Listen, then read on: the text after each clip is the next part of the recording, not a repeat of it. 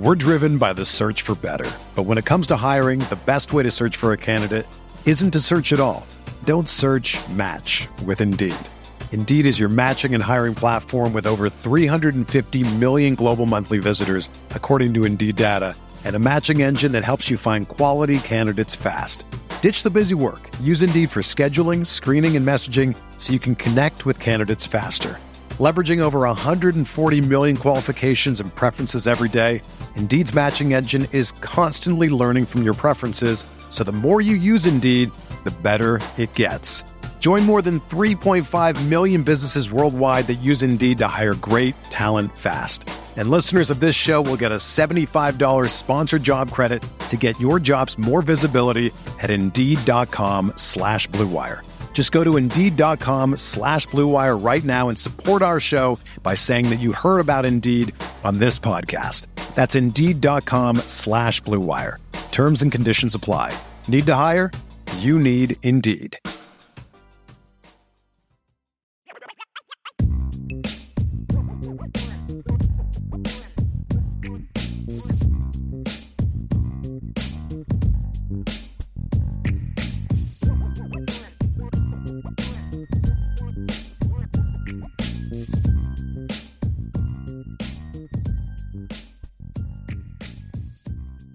Notre Dame fans, we are back for round 2 today, and we are going to discuss the commitment of 2023 defensive end Armel Mukam.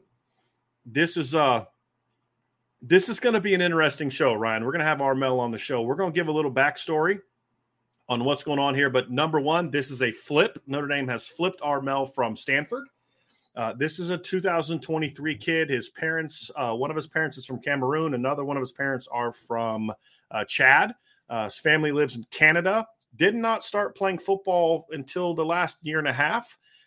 And he first couple, year, he didn't even play a season was in Canada because that's where his family currently lives. He was a hockey player growing up.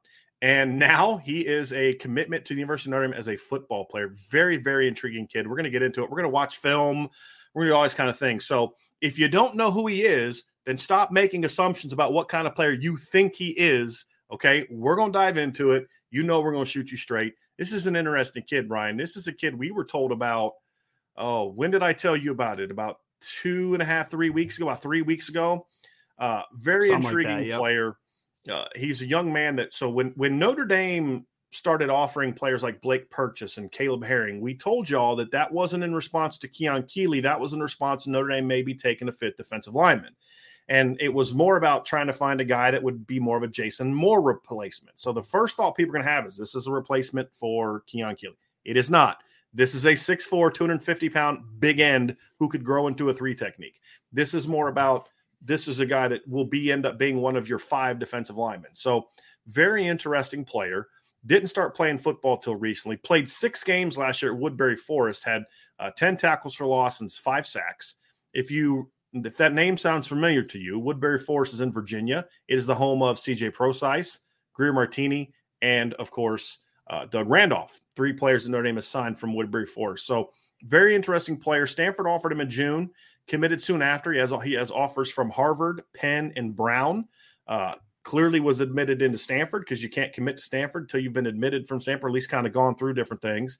And obviously has been cleared the process through Notre Dame. He's not a Virginia boy. He is a Canadian, which is why he grew up playing hockey. So very interesting player. So Ryan, you and I, this isn't a kid we'd ever heard of until about 3-4 weeks ago when we got word that Notre Dame started kind of doing some digging on other players and looking for a fit defensive lineman after Jason Moore went to Ohio State. They came across this kid, and from what I'm told, the staff just fell in love with him right away. Now, there were a lot of things that they had to kind of figure out. Look, what's his academic status? He'd been going to school in Canada for a couple years. This was his first year being at school in the United States. Not that is an issue. It's a different, it's a different hurdle to get through when it comes to the admissions process. Kid who hadn't played football a whole lot, hadn't been in a lot of camps. He hasn't gone to, the 7-on-7 circuit, those are the type of things. So there's a lot of digging that the Notre Dame staff had to do. to get this kid, to find out about this kid. So did a lot of background stuff, looked into his grades, talked to people that knew him. And then he took some official visits this year during the summer. And so when Armel was on campus, obviously there were some places he went where Notre Dame had contacts.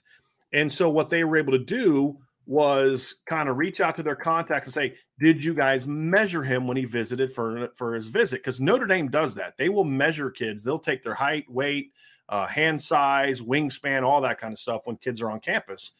And what they were told is he measured in over 6'3", over 250 pounds, and had an 80-plus inch wingspan, which for a 16, 17-year-old kid, that's really long. And as I said, is a kid that grew up at that size, grew up playing soccer and hockey, considered himself more of a hockey player than a football player. So very intriguing backstory, Ryan, and reminds me a lot of when Notre Dame got on Adetokunbo Ogundeji, some kid that was committed to Western Michigan that I'd never heard of. And you see a lot of similar things from that wingspan, man, and you see a lot of similar traits. And that's kind of a mix of Khalid, Kareem, and Adi is kind of what Notre Dame sees here. He's already weighs more than Adi, and he's kind of got a lot of, like a frame that's similar to Khalid's. So this is a guy that Notre Dame staff on is very high on. And from what I'm told, if he cleared certain hurdles and the background checked out, this is a kid they would have taken even if Keon Keeley is committed, because, again, not a Viper. So different players. So what a very intriguing whirlwind. We usually kind of have an idea of who kids are, and we watch a lot of film. It's not often you hear about a kid and you're like, who's that? And that's exactly the reaction we both had when I called you and I was like, hey, man, you need to watch this kid's film. You're like, who? And then you watch his film, Ryan, and you're like, oh, okay. Yeah, I get it. I get it now. Yeah. We're driven by the search for better. But when it comes to hiring, the best way to search for a candidate isn't to search at all. Don't search, match with Indeed. Indeed is your matching and hiring platform with over 350 million global monthly visitors, according to Indeed data, and a matching engine that helps you find quality candidates fast. Ditch the busy work. Use Indeed for scheduling, screening, and messaging so you can connect with candidates faster. Leveraging over 140 million qualifications and preferences every day, Indeed's matching engine is constantly learning from your preferences, so the more you use Indeed, the better it gets. Join more than 3.5 million businesses worldwide that use Indeed to hire great talent fast. And listeners of this show will get a $75 sponsored job credit to get your jobs more visibility at Indeed.com/Blue Wire. Just go to Indeed.com/Blue Wire right now and support our show by saying that you heard about Indeed on this podcast. That's Indeed.com/Blue Wire. Terms and conditions apply. Need to hire? You need Indeed. Trade Coffee sent us 2 new flavors after my wife filled out their quiz. Big City French Roast from Joe Coffee, New York City, and Black Velvet from Atomic Coffee Roasters in Massachusetts. The Black Velvet was a dark roast with a note of burnt sugar, graham cracker, and malted milk balls. It was a very rich but smooth flavor that reminded her a bit of her favorite dessert, creme brulee. The Big City French Roast was also a dark roast, which is right up my wife's alley. And it was flavored with burnt sugar, baking chocolate, and roasted almonds. The smell in the kitchen while she was preparing a cup of coffee put a smile on my face, and she said the taste was even better and sweeter. And she didn't pick these flavors. They were chosen by Trade after she filled out a short quiz. You got to give this a try. And Trade Coffee connects customers to the freshest and best tasting coffee they've ever made at home by partnering with the country's best craft roasters. These are independent businesses from big cities and small towns. Trade customers are truly impactful for these independent roasters, often being the largest source of new growth for them. Trade's coffee team actually taste tests thousands of coffees to keep 450 different kinds live and ready to ship every day. There's no one perfect coffee, but there is a perfect coffee for you, and Trade's human-powered algorithm will find it. Trade is so confident they'll match you right the first time that if they don't, they'll take your feedback, and an actual coffee expert will work with you to send you a brand new bag for free. Right now, Trade is offering new subscribers a total of $30 off your first order plus free shipping and handling when you go to drinktrade.com/Irish. That's more than 40 cups of coffee for free. Get started by taking their quiz at drinktrade.com/Irish and let Trade find you a coffee you'll love. That's drinktrade.com/Irish for $30 off. I mean, Brian, you literally sent me the huddle tape, and I'm like, okay, I'll watch it. I don't know what this is about, right? Like, it's just some random player from the state of Virginia. I'm like, oh, Brian sent me a Virginia guy. He's got to be a little biased here, I guess, right? But he's not a Virginia guy. Yeah, exactly. So I watched Armel's tape, and I reached out to Armel before I even knew that Notre Dame was even, in the running. And I'm just like, dude, I love your film. Like Brian said, long arms, you see that immediately on film, 80-inch wingspan plus. Similarly, it's like a Boubacar Traore body type too. I mean, you can kind of compare him a little bit to that too. Around we know that's what Notre Dame likes, right? Pounds. They love those long dudes. They love those long dudes. Ryan, I'd like to keep talking about Armel a little bit and giving a little bit about his backstory, but I figured a better way to get people to introduce him and learn about him is to bring him on and talk about it. So we are joined by Notre Dame's latest commitment, Armel Mukam. Did I say your name correctly, by the way? Yes, sir. Armel Mukam. Excellent. So Armel, welcome to Notre Dame Nation, man. Thanks for coming on with us. Thank you. Thank you for the invite. So this is an interesting this has been an interesting situation, Armel. Obviously, football is new to you. So just kind of give a little bit of backstory about how you came to being 2 years ago you weren't playing football. Now you're committed to the University of Notre Dame. That's got to be an interesting backstory there, man. Yes, sir. So I grew up in Canada, in Montreal. I always played hockey. I played hockey since I was 5 years old. And when I got in my sophomore year, the head football coach, he approached me and he asked me if I wanted to play football. But at the time, I was so focused on going to the NHL. So I said nah, I got too much on my plate with hockey and school. And then one day I was like, all right, I'm going to give it a try. And I fell in love with the game. I fell in love with the game of football. So how quickly – so you went from Canada to Woodbury Forest. What was behind that move to Woodbury Forest? Was it a football move? Was it an academic move? Was it a combination of both? What led you to Woodbury this past year? It was definitely a football move. I only went to Woodbury because I wanted to play D1 football. Okay. So you went from not playing football a year before that to now you're a Division I football recruit. Just what was it about the game, when you strap those pads on? Because clearly you played hockey, so you're not afraid of contact. I mean, and football, you even get even thicker pads than hockey does at times. But what was it about the game that just made you fall in love with it so quickly? Or was it just did you have a natural feel? Did you just I don't know, let you say it. What was it about the game that you fell in love with? The physicality of the game, the value, the brotherhood. Those were all things that I really liked about football. So, yeah. How quickly go ahead, Ryan. Go ahead. No, Armel, I was just going to ask from a just general understanding of football, you being so new to the game, how do you feel like your knowledge of the game has improved over the last couple of years? Now you going into your senior year, obviously it's a big one for you. How do you feel like just the knowledge base to play football and the technical aspects of it have improved over the last year and a half? Yeah, so when I first started, I was really raw. I was fast and athletic, but now I'm working on my craft. The COVID year, actually, I spent a lot of time watching film, YouTube videos of guys like Von Miller, Khalil Mack, Chandler Jones, just to be a better football player overall. And I think it's paying enough right now. So what were the things when you first started playing? There's things that are going to come naturally to you and things that you're going to need to work on and get used to. I want to talk about some of the things that as you started playing, what were the more natural things? What are the things you kind of picked up quickly? You just felt like, oh, wow, this feels good playing this. I can actually do this right now. I'd say rushing the passer, going around people, hitting the quarterback. That was extremely natural to me. Now, as you kind of go into your second full season playing football, obviously, right?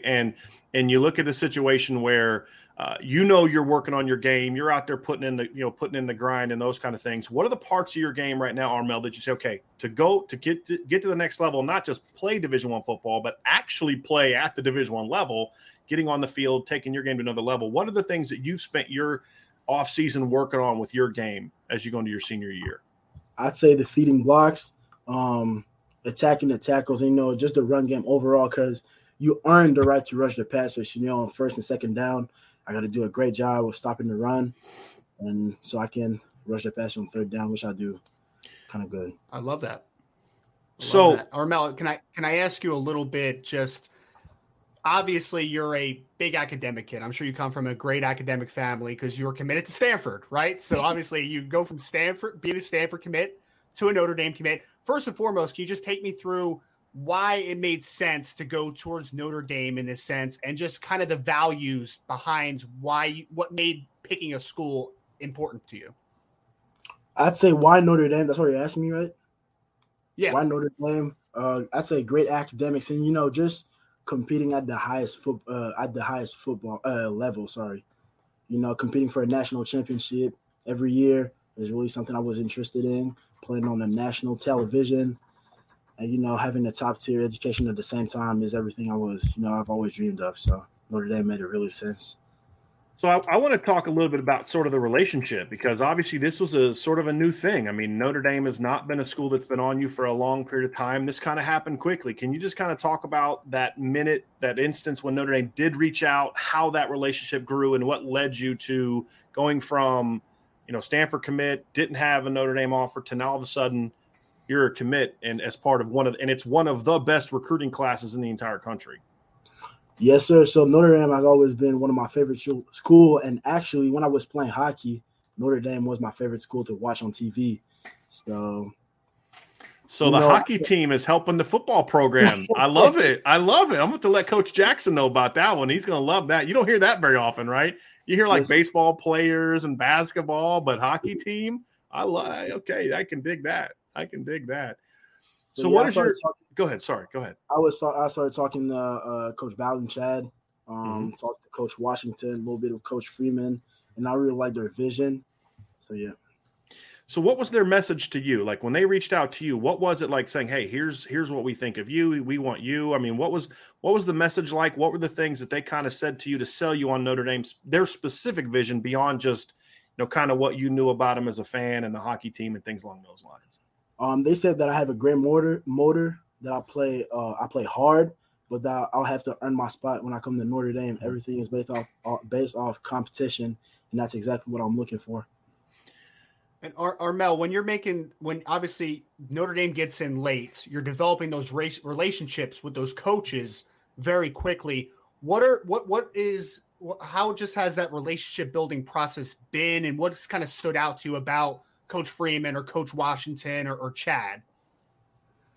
I say they really care about their players, and it shows. And I talked with a couple players like Devin Houston, yeah, is that his name? Yeah, Devin. Mm-hmm. Yep. I talked with him. I talked with Coach Bowden, and it just these guys care about their guys, about their players. So it was really important to me. So you have had a chance, it sounds like, to get to know some of these Notre Dame commits, and obviously I would imagine that's going to be one of the next things for you is, okay, now I'm in the class. Let me get to know these guys that I'm going to be playing football with, starting in a year from now. Yes, sir. So are you kind of, because I'm not sure how it happens going from Canada to the United States and those kind of things academically. Are you going to be on pace to graduate early, or are you going to need to go kind of through the full 4 years? What's your plan in that regard as far as once you get to Notre Dame? I'll have to finish my senior year. Woodbury won't let me early enroll. Okay. Oh, gotcha. Okay. Yeah. Some schools are like that. So you'll have your this whole next year at Woodbury. When you kind of look at just sort of what's the next step for you, you've now committed, right? And I would imagine you're going to make a visit to Notre Dame this fall. Do you feel like it's going to be an advantage to you to kind of have that recruiting process out of the way? You can now focus on football mainly, I mean, for a lot of reasons, but also because you are still kind of new to this and you still having a lot of things you're trying to prove. Do you feel like was it important for you to get kind of recruiting done to be able to focus on that, or was it just unique to Notre Dame is what kind of made it? Because you were committed to Stanford. Yeah, it was just unique to Notre Dame. I just felt like this was the best opportunity for me, so I didn't hesitate to commit. And, as of my senior year, I still have a lot of things to learn. And, being committed to Notre Dame just means that I have a bigger target on my back. So, I got to play hard and keep working hard. You've used Armel, the word. Go ahead, Ryan. So you've used the word competition. You've used the word physicality. Now you're talking about There's a lot of different words. It sounds like you're really embracing the challenge that is Notre Dame. I mean, it is a bigger school. It is higher standard expectations for football, all those kind of things. It sounds like that's kind of what you want. You want to be pushed. You want to be challenged. Am I reading too much into that, or is that kind of where you're coming from? That's correct. That's exactly what I was looking for, competition somewhere, because, when there's competition, pushes you to your best, and I want to be the best player on the field and off the field. Armel, I know you mentioned a little bit about your athleticism, your size, and the work ethic that you have. Let me ask you about the Notre Dame fans in this chat. After we get you off, we're probably going to watch a little bit of film on you. Mm-hmm. We're going to see what type of caliber of player you are. Talk to me a little bit about what makes you special. It could be from an athletic perspective, from a student-athlete perspective. What makes you think that? What should Notre Dame fans know about you and the fit potentially with Notre Dame? Oh, they should know I love to grind. I love to perfect my craft, So I'm always going to be working, and I want to help the Irish to win another national championship. So when you talk about, one thing that Notre Dame does also really well is they recruit offensive linemen really well. So you're going to be battling to get some really good offensive linemen.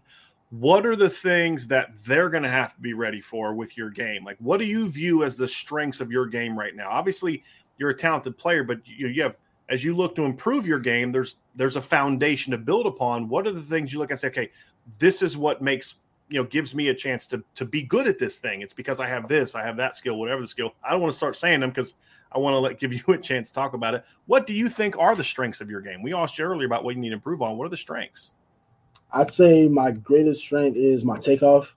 So, when I know that it's a pass play, these tackles better be ready, because as soon as that ball snaps, I'm going to be gone. Armel, we know you got a lot going on and you don't have a lot of time with us. We really appreciate you joining us. Just what are some things you want Notre Dame fans to know about you? Because a lot of these people are just getting to know you for the first time. They hadn't heard about you before. We're going to teach them as much as we can when we break down the film here. But what are some things?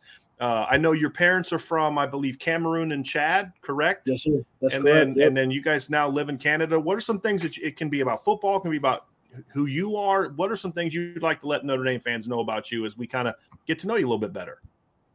Something I want them to know about me is that je parle français. I speak French. I think that's really cool. There you go. There you go. I like hockey. I like to cook. I'm not only a football player. I feel like I'm more than an athlete, and I want to use my platform to, spread social awareness on different topics. Do you feel like being at a place like Notre Dame that does have the prestige and the brand and the opportunities it can create for you, not just in football but in other ways, is sort of a thing that helps enhance that aspect of you, that it does give you a platform that maybe you might not have at some other places? Yes, sir, definitely. Definitely, yeah.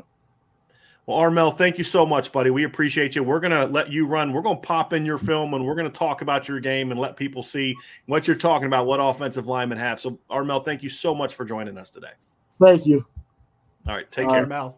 Bye. So that is Armel Mukam, folks. I mean, it's just a really engaging young man. This has been a really interesting recruitment, Ryan.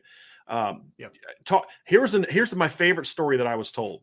So somebody told me that Notre Dame, one of the people at Notre Dame was talking to Armel about where Notre Dame's business school was ranked compared to another school, and he corrected them. They were wrong. He knew it better than they did, which I think is fascinating. It kind of shows you don't go to Woodbury Forest. Look, I've recruited Woodbury Forest. I recruited a running back from there back in the day. I lost him to Johns Hopkins. Does that give you an idea what kind of students that are Woodbury Forest, creates? And I lost another. I recruited another kid. I stopped recruiting because he didn't really fit what we were doing. He went to Gettysburg, another very high academic institution. So it's a very high level academic school. And you see this as a kid that understands what makes Notre Dame unique, and a kid that's going to be able to, because my fear with a kid like him that's a real raw is you're trying to learn the game of football while going to school at the University of Notre Dame. That can be hard. But this is a kid that has the ability to do that because he's already doing that now at Woodbury Forest. And I think that's an important aspect of this as well. This is a very sharp, engaging kid, but raw. I mean, we're not going to say, hey, he's a top 100 player. I don't know where to rank him right now. He's really raw. We got a lot to learn about him, but there's definitely some tools that you can work with here. I mean, there's infinite tools if we're being honest. I mean, the first thing I popped on, Brian, I'm like, all right, great frame. And then he has this first step quickness that you're just kind of like, oh, that's interesting. Yeah. And then you're like, oh, he has an 80-inch wingspan too. That's even more interesting. And he's only been playing football for a very short amount of time. So when you add all those things together, the kid has a very high ceiling. What is the floor? That's going to be a great conversation to have. Right. But either way, high upside kid, a lot of talent, a kid that you can take in this class because you are potentially going to go to 5. And this is the 5th defensive end, fifth defensive lineman potentially. And we'll see what the class ends up looking like. And Ryan, we've talked before in the past about Notre Dame needing to potentially get into a situation where they may get up to 27 kids. Right. And so to me, when you're looking at a kid like this is the kind of, especially because you've landed such high floor guys already in the class. You've got Devin Houston, you've got Boubacar, you've got Brendan Vernon, guys that I would say have a little higher floors. I mean, Boubacar's still learning the game too, but he's got a higher floor from his size and speed package. He's at least going to be a solid player. And with this kid, I think that you see he may never play a meaningful down at Notre Dame, but you're bringing in a kid that's got the kind of ceiling that if he hits that ceiling, you're not just talking about a rotation player. You're talking about a kid that can be a impact player for you. That's the ceiling. Now, long way to go to get there. Long way to go. But the tools are there. And so when you're gonna take a chance on a kid like this, it's about taking a chance on a kid that you think has the ceiling to get there, and a kid that fits the academic profile you're looking for, and certainly he does. Like I said, not only was he previously committed to Stanford, but he has offers from Harvard, Penn, and Brown. So again, it just speaks to the quality student he is, but he's being recruited by Notre Dame, not just because he's a great student, because they think he's got potential as a football player. And that's ultimately, going to determine his success on the field at a place like Notre Dame. And Brian, I know you mentioned that Notre Dame has had success just at the high school that he goes to, high academic school. They really prepare student athletes for making that jump. But also, they've had success with this type of player, too, right? Like you mentioned Adi Ogundiji, you mentioned Khalid Kareem, I mentioned Boubacar Traore. They're all guys that kind of fit a similar size and athleticism profile, and they've had success developing those players. So, I mean, it may be looked at as a developmental player, and it should, but ultimately, if you have confidence in your coaching staff, then I have confidence that this young man with the work ethic that he has, and I think if anything you got from that interview is that kid is a grinder, man. Like that is like the first thing. Literally the first thing he said. I'm a grinder. Yeah. Well, my favorite thing was I have to earn my pass rush reps. I'm like, yes, sir. I love you. Thank you so much for saying that. Like, stop the run, and then that gives you the privilege to rush the passer. I absolutely love that. So he fits this. He fits the scheme. He fits this program, and he obviously fits this class right now. So it's all a good fit all the way around. Let's talk about those things, Ryan. We're going to pull up the film here in a second. We're going to watch some game film, which is good. And then we're going to watch some workout film of him that's going to show you a little something different from him that 247 did that was from a practice I think is really, really impressive. And you're gonna like what you see from it. But I want to pull up the high school film, because again, you're going to see some things on here that you're like, okay, this kid's really raw, but you're going to see some things that you'll understand why we're saying this kid has a chance to be a player. And if you remember, I was Adi Ogundiji when I graded him. I gave him a 3 to 3.5 star grade. We had a 4.5 star upside, 4 to 4.5 star upside. There was always that big gap. Well, Adi was that way as a 215 pounder as a junior. When Notre Dame flipped him from Western Michigan, he was 215 pounds. This is a kid who has checked in, confirmed 250 plus on visits. And you're going to see the frame here in a minute. He's a thick kid, and not like a fat kid, a thick kid, like a kid that's broad shoulders, big hands, big feet, all those type of things. So you're going to see that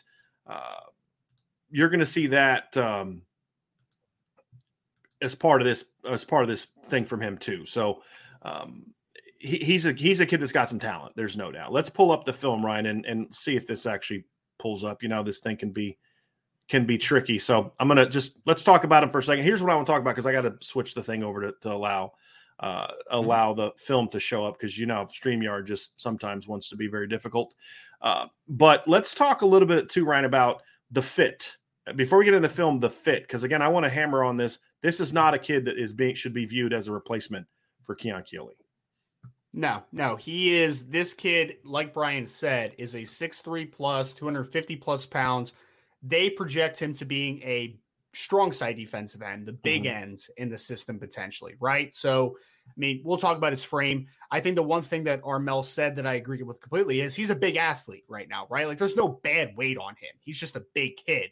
And he has a frame that I think when we watch the film, and if anybody disagrees, please put in the chat, but I think that he's going to hold 270 plus pounds pretty easily. Like I think this kid's going to be a 270, 275 pounds big end who, from a fit perspective on the field, he's a really talented player because he has first step quickness. And we'll get more into this into the film in a second, but he has a quick first step. He's got more flexibility than you would think for a kid his size as well. He's not just a linear athlete. And he's strong. He's really, really strong. The first thing I texted Brian back after he sent me the film was that kid is a super strong player. And he doesn't fully know all the time what he's doing.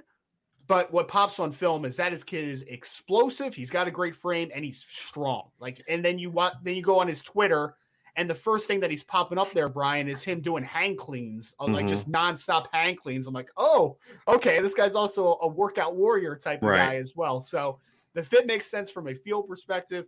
We talked about the academic side of everything, right? He was committed to Stanford. So academics are not going to be an issue there.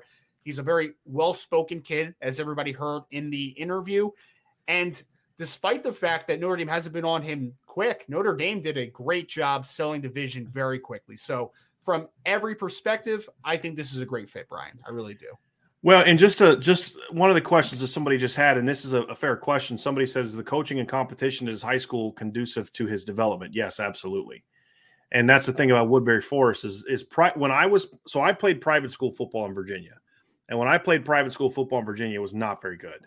It was like, there was like, we were good. Atlantic Shores was good. And there's like a couple other good schools, but it was just not good. And it's changed a lot. Episcopal's producing a lot of Division I kids. I mean, Episcopal, where Notre Dame got Litchfield Agevon, had like I think 3 DBs from their secondary that went to Division I football. One went to Stanford. I can't remember where the other kid went, who was a really good player.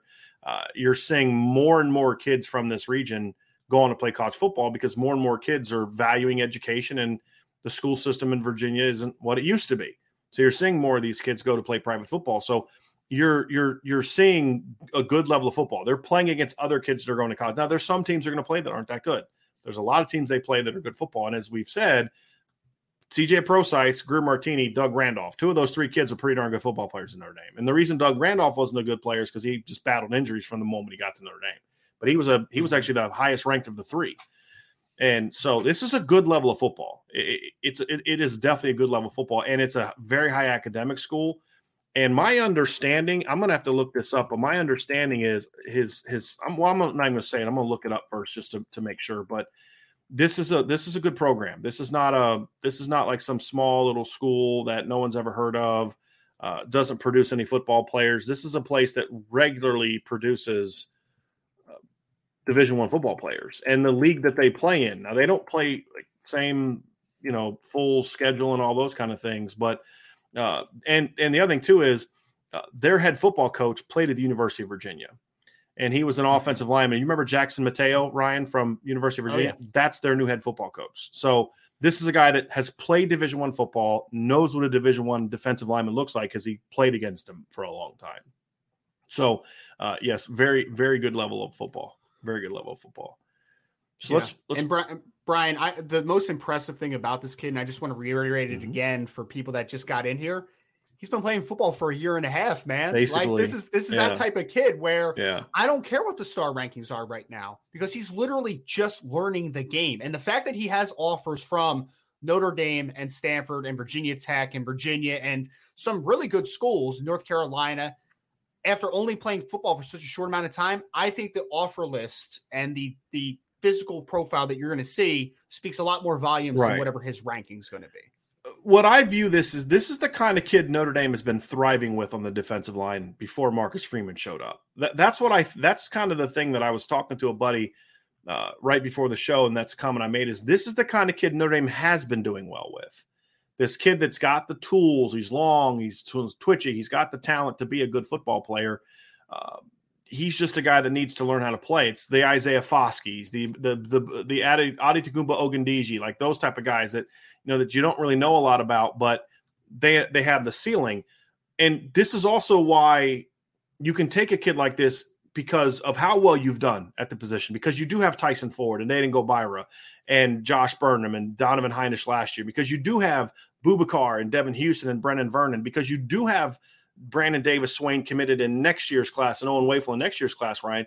You're in a better position to take a chance on a kid like this, knowing there's a much higher potential that he doesn't pan out than other guys in the class because he's so raw. But you can take a kid like this because he does have the ceiling. And because, hey, if he doesn't pan out, we're okay. But if he does pan out, we just got ourselves a multi-year starting caliber football player. And that's the reason Notre Dame was on this kid. And I'll be honest with you, if you're someone who cares about stars, I'm just going to tell you something. I won't say who. There are some much higher ranked players on the board that Notre Dame could have had a chance to land if they would have pushed for, that they chose this kid over. That's just telling you.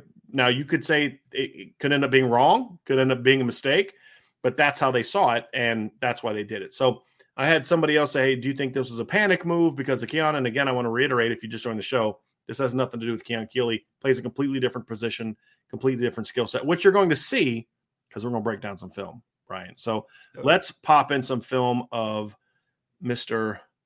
Here we go. Oh, hold on a second. Let's get down here real quick. Armel Mukam. So let's get here. So, Ryan, let's start it off. And the first thing y'all are going to see is this is a kid with a really, really nice frame, but the get off and the length stand out. It's change really of direction impressive. there, too. Yeah. Flat-footed, being able to redirect. This is the clip, though, that got me, Brian, right here. Yeah. Ability to win the outside track was the outside shoulder of the tackle, and to just have slight bend there, man. That's decent bend for a guy that's going to be a strong side defensive end. That's good stuff. Yeah. And he's a thick kid. The length stands out. He doesn't know how to use his hands just yet, but he does have somewhat, especially as a pass rusher. I think his hand play is better as a pass rusher than in the run game. But you see a kid that's got a nice frame. Right here, this is another clip where you can see two things here. There are three things here that really stand out. Number one, length for days. Number two, really good first step. Number three, once he sees that he doesn't know what he's doing, he's not sure where to go, right? That's the thing that you can see here too. He ends up running into the play, but you can see that hesitation, like, where am I supposed to go? But then he sniffs it out and he goes and makes the play. He shows a nice feel for the game. This is a kid that brings – that's another one where you can see the length. The other thing I noticed – go ahead, Ryan. Sorry, Brian. I was just going to say one thing that I love, too, is that, again, he called himself a big athlete. There's just points where he's just overwhelming dudes, Like this the first thing that popped up on film was like, this kid's explosive, and he is strong. This hand play right here. Naturally strong kid. Look at it. This is against a big, unathletic kid, but look, he knows what he's trying to do. He'll have a coach teach him up, but look at that. How many kids do you see do that? A little club and a slip, coming off of an edge rush. You know what I mean? Like, you just don't see that a whole lot. It's a really impressive play. Right. This is against Andre Green's high school. So if you see that number 6 right there, y'all remember Andre Green, the receiver that went to North Carolina that Notre Dame recruited? Again, I'm just trying to give some context for the type of teams that they play. So that's against a team that had a Division I wide receiver on it. So for those who want to know what kind of level of football he plays. Brian, I would also say this is the type of kid that if he wasn't so new to the game, like if this was a 4-year Letterman, let's say going into his 4th year, he wouldn't have been committed to Stanford, in my opinion. Like, I think he's that type of athlete. It's just the rawness. That's the drawback right now. Right. But I don't think anybody could watch this film and not be like, wow, that kid's really explosive. He's got a big frame and he's strong. All three of those things. Right. This kid looks like he should be playing in the SEC just from a physical perspective. Right. And now it's about teaching him how to play the game, right? That's the next step. See, like there's another one, Ryan. You talk about that first step. That's a really quick first step off the ball. Really quick first step off the ball. There are times, too, you'll see him where he'll come out of stance high and he looks a little tight, working laterally. I think that's more of a technique thing, and we're going to pull some clips up here in a minute that are going to kind of speak to that. Where I think there's some tools there. just this power rush. Again, that's a small kid, but like he understands I'm bigger than this guy. Let me just bully him and get to the quarterback. Mm-hmm. Really impressive athlete, really good twitch. I mean, he uses his hands. He just doesn't know how to use them properly. And that's the thing that, I mean, that's why Al Washington makes the money he makes, so he can teach him how to do those things. And the other thing, too, is Al Golden is very familiar with this. Too. Yeah. And Al Golden's very familiar with this area as well, having coached at Virginia. He knows what kind of young people he's going to be getting in from Woodbury Forest. That's also something to consider a little bit. Look at that. Look at that locking out. Oh, by the way, his first year playing football, he played offense, by the way. I forgot to mention that. So he didn't even play defense his first year in Canada. He played offense. But look at that. Look at that extension right there, Ryan, on that block. This is just a kid that they were like, wow, you are bigger and stronger than everybody. Just go do this and lock out and play. And that's not a small kid he's going against. That kid's like face to face with him height wise. And he buried him. He buried him at the end. Deep into the end zone. Yep. Very intriguing player. Very intriguing player. Has a lot to learn about the game, but you see the motor, you see that nice hustle. I mean, if he ends up growing into a 3 technique, I'm not going to be shocked. I mean, he has a frame that kind of reminds me a lot of Jason Adamiola, to be completely honest with you. A taller version of it, but it reminds me a lot of Jason. That's just fair. Kind of that similar body type. So I could see him being a 285-pound, really quick, athletic, penetrating guy with great length and strong hands. Sound familiar? Right? Yep. And he's a guy too, Brian, that I could see. I mean, even going back to Cincinnati, Marcus Freeman had a lot of success with these kind of guys too. Kind of these strong side defensive end, 3-tech tweeners, right? Like the guys that maybe could work inside and out. And I mean, this kid has enough twitch and flexibility, I think, to blast outside. But the point of the matter is that he's a big athletic kid, which you love to see. Yep, no doubt. That move right there. Can we go back to that spin real quick? Of course. Can we go back to that spin? I like this, man, because I was not anticipating, I think it's the next play, this little spin move he hit on top of the screen here. I was like, okay. I mean, it's not great technique, but I'm like, okay. It's terrible technique. Here's my point. It's terrible technique. He's standing straight up. He doesn't use his hands on the spin. But here's the point. He knows instinctually, I need to use a spin move here. Or I'm going to use it. He understands I can't just bully people.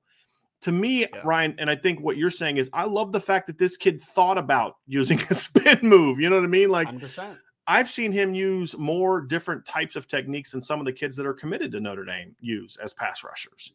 So again, very, very raw kid. Now I want to pull something up. 24/7 has something on there on his profile page of him working out at the school that I thought was really good. And I want to kind of play that. So you can just see kind of the thickness, the frame, the length, and then you can see him, the lateral quickness. You can see that really impressively. It's in case you can't tell, it's raining. Wait till you see him do the 3-cone drill, Ryan. Not the 3-cone drill. I'm sorry, the 20-yard shuttle.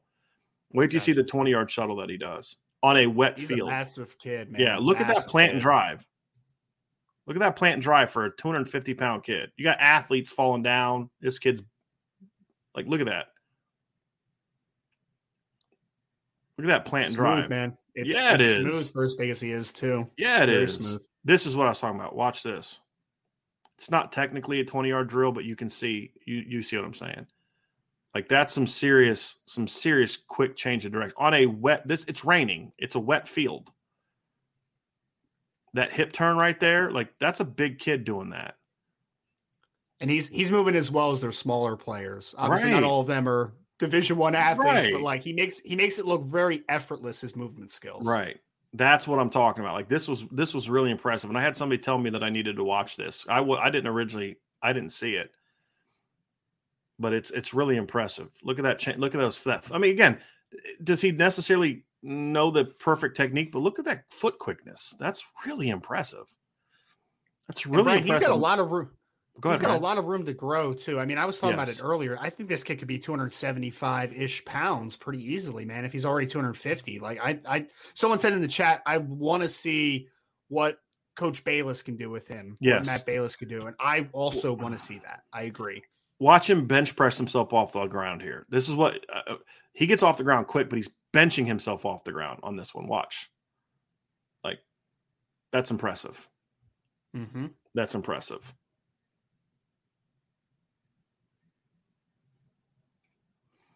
Yeah, it's a really talented football player. A lot of upside, Ryan. Go ahead. This is physically, this is how you draw up a strong side defensive end. He looks the part. It's still all about development at this point. But again, if you are a coach that has the confidence in your position coaches to develop players, what are you missing with this kid? I mean, if he's a hard worker and he has this type of physical makeup, there's no reason that this kid can't hit. Right. Somebody, John A1 compared him to Tom Bahali when he was with Penn State. Yeah, that's interesting. As soon as I read that, somebody had said, nice comparison, John A1. And I was like, oh, what did John say? He said, looks like Tom Bahali when he was from Penn State a while back, who ended up with the Chiefs for a long time. I said, similar body type. You know, I think Tombo's maybe a little bit more natural edge player. But, yeah, I mean, I see that. And, again, this is the kind of kid Notre Dame's been having a lot of success with these kind of kids, right? These kids, these raw projects that are still learning the game of football. So there's a lot to like about this. So let's talk about the fit, Ryan. I think what we're seeing from Notre Dame is, you and I have talked about this a lot. They want length. They want length. They want length. They want length. And then after getting some length, they want to add a little bit more length. And that's part of this. The other thing that they want to do is they want to get bigger. And so you see that with Devin Houston. You see that with Boubacar, who's got a great frame. You see that with Brendan Vernon, who's going to be 280 plus when it's all said and done at least. This is a kid that is similar to that. You know, so you've got three kids in Boubacar and Brendan Vernon and now this young man, Armel Mukam, who are kind of similar guys, you know, like big ends that could play three technique. I have had some people tell me that the way Boubacar is moving, that there's a chance they may end up viewing him as the Viper. They want to see some senior film because some of the work he's put in the summer that they think, you know, he may end up being a Viper, and because the Viper's going to be a little different under Al Golden. It's not going to be the drop into coverage guy all the time. We'll see. I'm gonna have to see the senior film to believe that. I don't see that in Boubacar, but that's what some others who've seen him work have said. I just got to see it myself. But the point is, there's three guys that kind of can do a lot of different things, but they're bringing athleticism, length, and power and just an increase in size. And I think that is clearly something you're trying to see Notre Dame do more of with commitments like this in the current 23 class. And then Brandon Davis Swain in the 2024 class is length and size are really premiums for this Notre Dame coaching staff right now. Length and size on the defensive line, but also, Brian, all four of these guys that are committed right now play defensive end for their high schools, right? So, like, these are big athletes. Even Devin Houston is a defensive end for his school, St. James School. So they're getting long, athletic players with frames to add massively. You could sell me that all four of the commits at defensive line in this class for Notre Dame now could be 280 plus pounds. All of them. Yeah. I think they could. Yeah. It's possible. He's the one, him and Boubacar are the two I think would probably have the most work to get there. I think that happens naturally for Brendan, and Devin Houston's basically there already. Yes. But, you know, I think Boubacar's probably the one I would think would have the hardest time to get there, because Boubacar's already kind of a ripped up kid where you can see with Armel, he's got a lot of body reshaping to do. Right. And I think that's something where it may take him a little bit of time, but it's going to be interesting to see kind of how they go through that process. But so what are some of the concerns, right? So we've talked a lot about what we like about this kid. What are the concerns that we have? The biggest one is, again, when you're talking about a kid, what have we always said, right? Low floor, high ceiling kids are great to get. We've talked about this. Give me a Joe Alt and an Ashton Craig in every offensive line class, and I'm happy.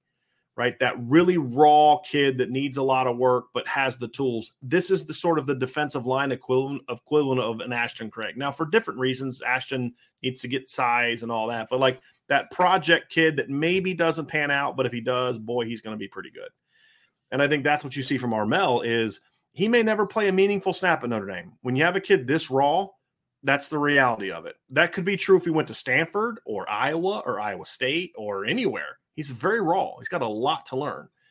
And so if you're always taking a chance with a kid like that, right? I mean, that's to me the biggest concern. You don't never know if he can get to that level. Can he get to the level where you're able to turn the talent into potential? Just because a kid has physical talent doesn't mean you can turn that into football production.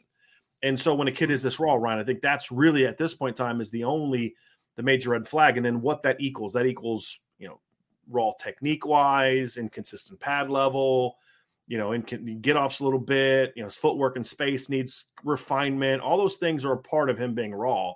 And it just means that he's going to need a lot of time. And that's going to be the big key for him.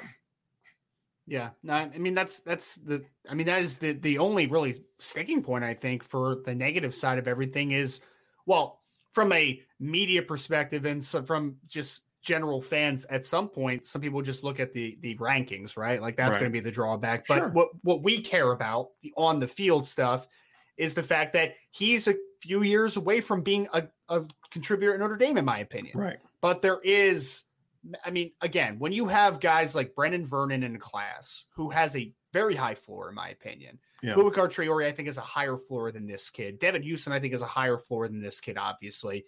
Right. When you have those types of players that have higher floors, though, you can afford to be a little patient. So I don't think it's the biggest negative in the world, but I mean, the reality is that I don't think Armel Mukam is going to come into Notre Dame year one and contribute, which is fine. It's not a negative. But he doesn't need to. That's the other. That's the perspective. Right. He doesn't need to. You don't need him to come in and play as a freshman, which is, again, part of why you can take a kid like this. Like if Notre Dame was in a situation, Ryan, we're like, man, your freshman class is going to have to come in and play right away. Like receiver.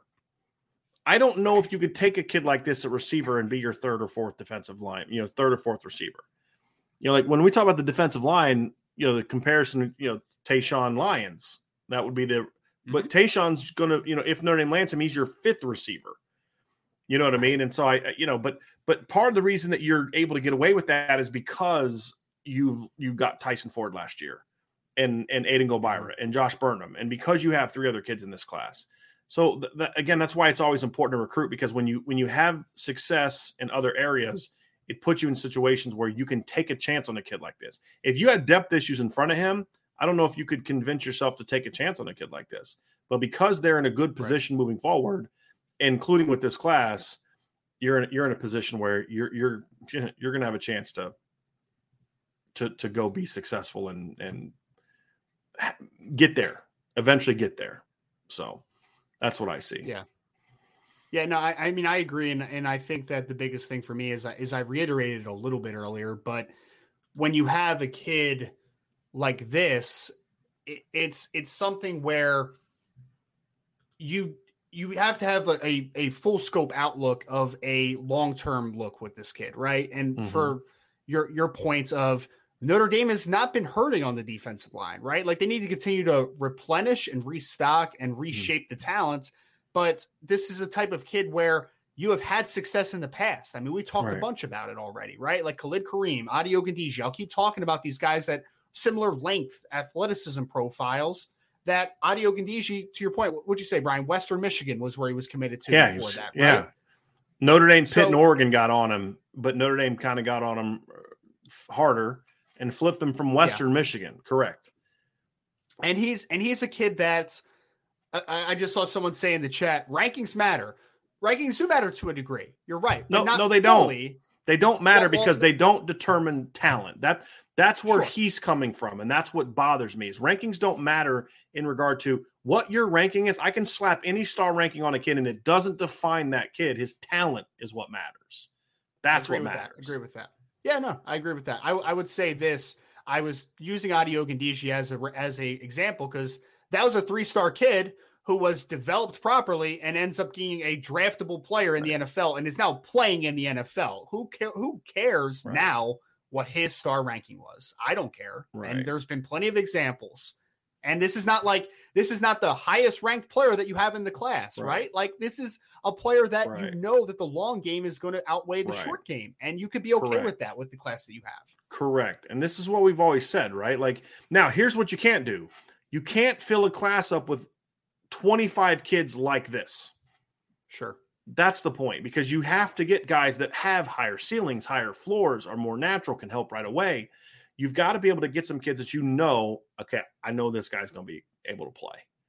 You have to be able to do that. That's the balance that comes together when putting a class like this together, because as we said already, it's the success you've had with other guys like Tyson Ford, top 100 recruit. Josh Burnham, top 100 recruit for people that obsess about stars.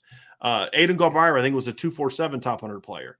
Boubacar's a top 100 player. Brendan Vernon's a top 100 player. So when you are having that kind of success for the people that worship stars, that's why you can have a kid like this.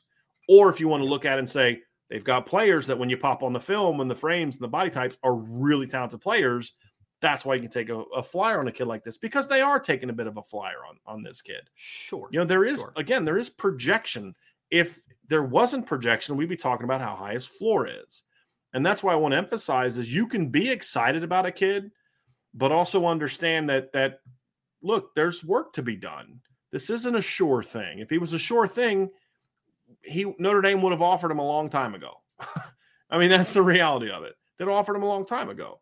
Well, and Brian, think about it this way too. We think that Notre Dame, and I know someone asked about this, and we'll talk about the get next a little bit, I'm sure at some point in this podcast, but Notre Dame may have 5 defensive linemen in this class, and there very well could be that Armel Mukam is the lowest ranked of all those guys. So again, it's not like this is like the premier player in your class, guys. This is something where this is why Brian does his rankings of what the player is now and what the player's potential is. Someone asked, is this kid a gap closer? Not right now, but he can be if he's developed properly and he hits the ceiling. Is this kid not a gap closer? I mean, it could happen, right? And that's what, again, we need to stress the long-term versus the short-term. That is the biggest difference for me. This is a long-term play, and it's okay to have this type of kid occasionally in the class when you feel okay about a couple other players at the position group in the class that you feel are more high floor players. This is about the long-term play of Armel Mukam because he has tremendous upside. Yep.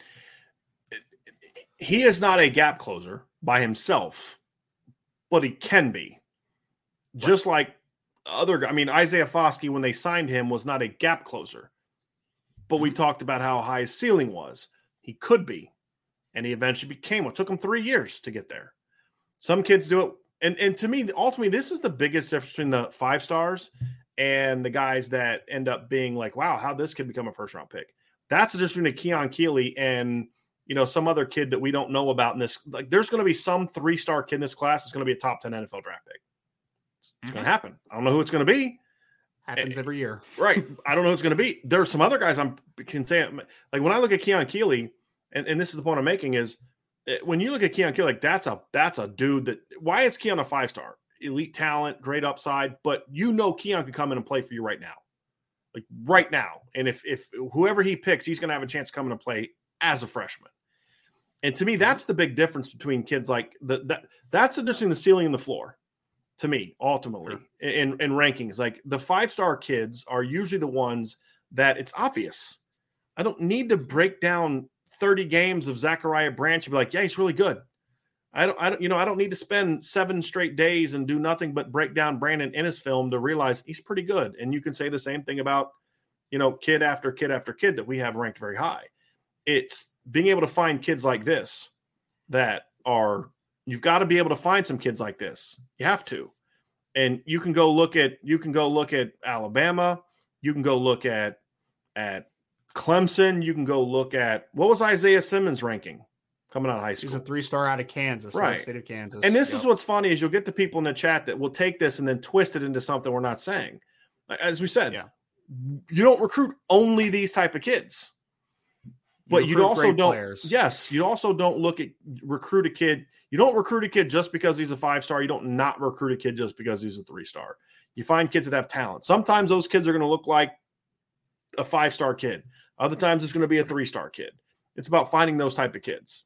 Isaiah Foskey was ranked as a top 200 player by a grand total of 0 recruiting services. 0. He's probably going to be Notre Dame's first round pick in over 20 years as a defensive end. And if you look at Isaiah Foskey now, again, this is the short term versus long term. Would anybody question Isaiah Foskey as a 5-star player now? Like, would anybody question that? That's my biggest thing. And then I'll take this to the NFL draft side of things, right, Brian? So by that logic, this is the same logic. Only 1st-round picks pan out. 4th-round picks don't matter. 5th-round picks don't matter. 7th round, UDFA, they don't matter, right? I mean, one of your favorite players, right, wasn't Terrell Davis like a 6th-round pick? Never started at Georgia. He backed up Garrison Hurst his whole career. To be a great program, you need to be able to evaluate and identify talents. They come in different packages. Sid, I know your point of the 5-star thing, right? Like, we're going back to the chat for a second. You recruit 5 stars that you think are really good players, right? You recruit 3 stars that you think are really good players. You recruit 4 stars that you think are really good players. That is the point of this, is that they have identified this kid and they like him. And that is the point blank. I mean, Brian, you said it. There's a couple other higher ranked players that they could have been in the game for, but they identified this kid as a better fit and a better player for them. And the reality is that we don't say the same things about him that we've said about other kids that they've landed last year or this year.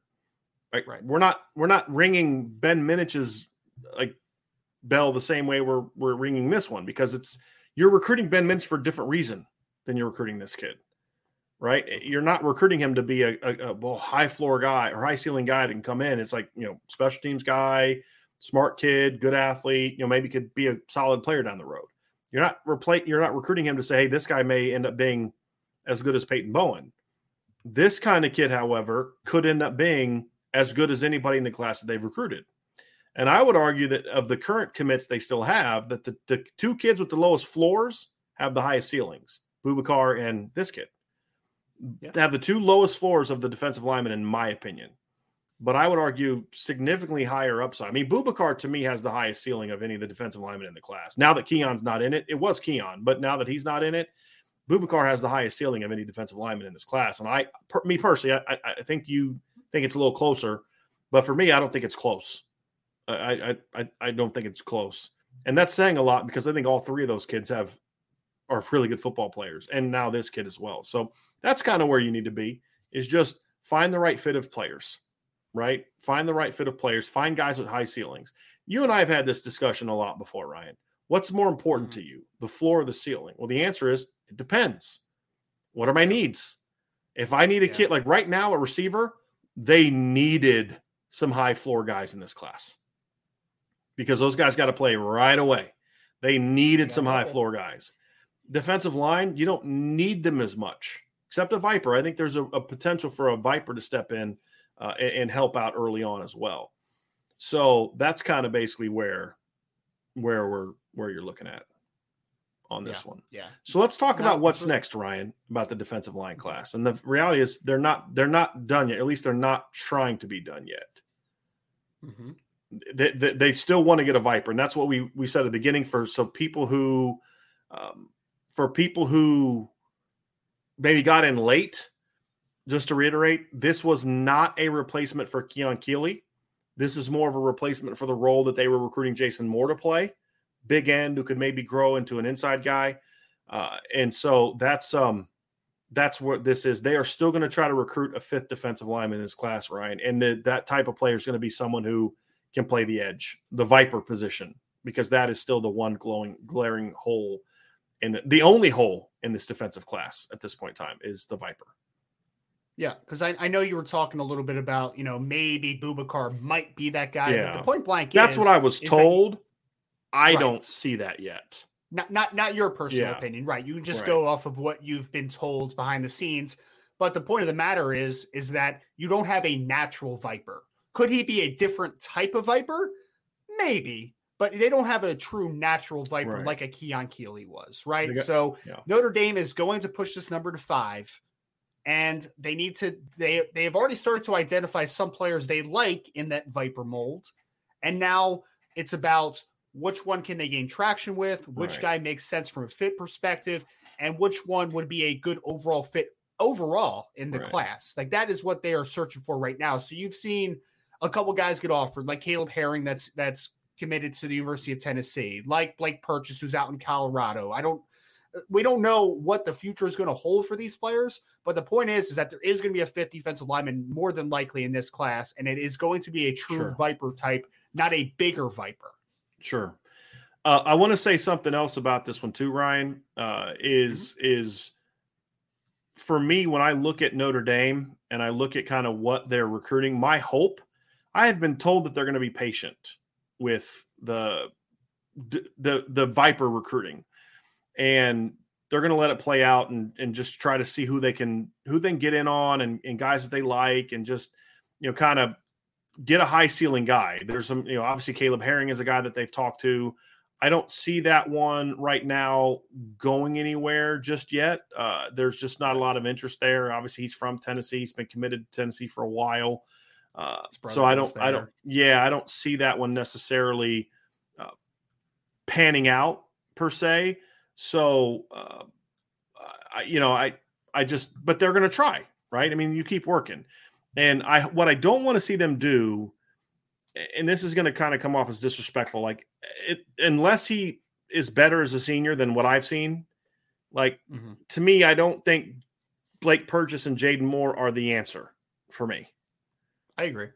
So, and again, I would have liked one of those if they were the fifth defensive. If they were in this, if they already had Keon, maybe right, exactly. If you losing, have your true Viper, and losing Keon changed that a little bit. You can't. If you wanted to get a second Viper and all that kind of stuff, you can maybe do that, and you can't now. You've got to go out and get a guy with a.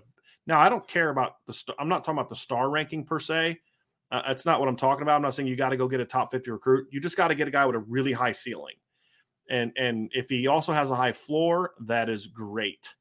But he has to at least be a guy with a high ceiling, in my opinion. So that's kind of where I'm at for that. And we did have a question. Somebody had brought something up. So I do want to do something here real quick. So Ryan, let's just kind of a little bit of, we're going to do like a mini football 101 here, just so people can kind of understand. Somebody asked a question of, they don't know what the positions mean, like what we were referring to as far as like Viper and all those different type of things. So I did want to pull this up and show people what we're talking about. So that way it starts to make sense. But essentially the Viper is the position that Isaiah Foskey plays. So it's a weak side player. So I just want to pull this up. So this is, Ryan, this is sort of Notre Dame's defense. This is against USC. This is Notre Dame lining up in their base defense. So if you look right here, this player right here is, let's see if we get some letters up here. But okay, so this right here, as you all can see this right here, that is Keon Keeley. That is the Viper.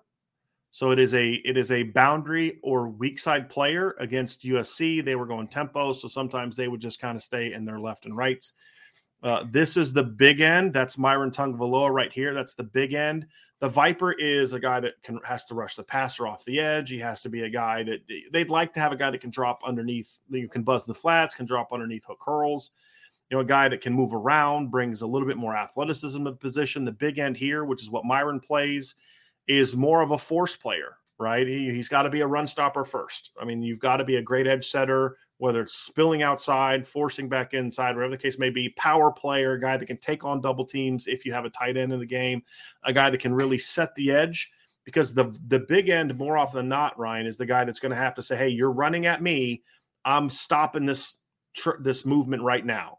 That's what we mean by setting the edge. So what the offensive line wants to do is, like, if they're running outside zone, they want to keep widening you and moving you. Your job is to say, nope, we're stopping right here. I'm setting that edge right here. We're not going any further.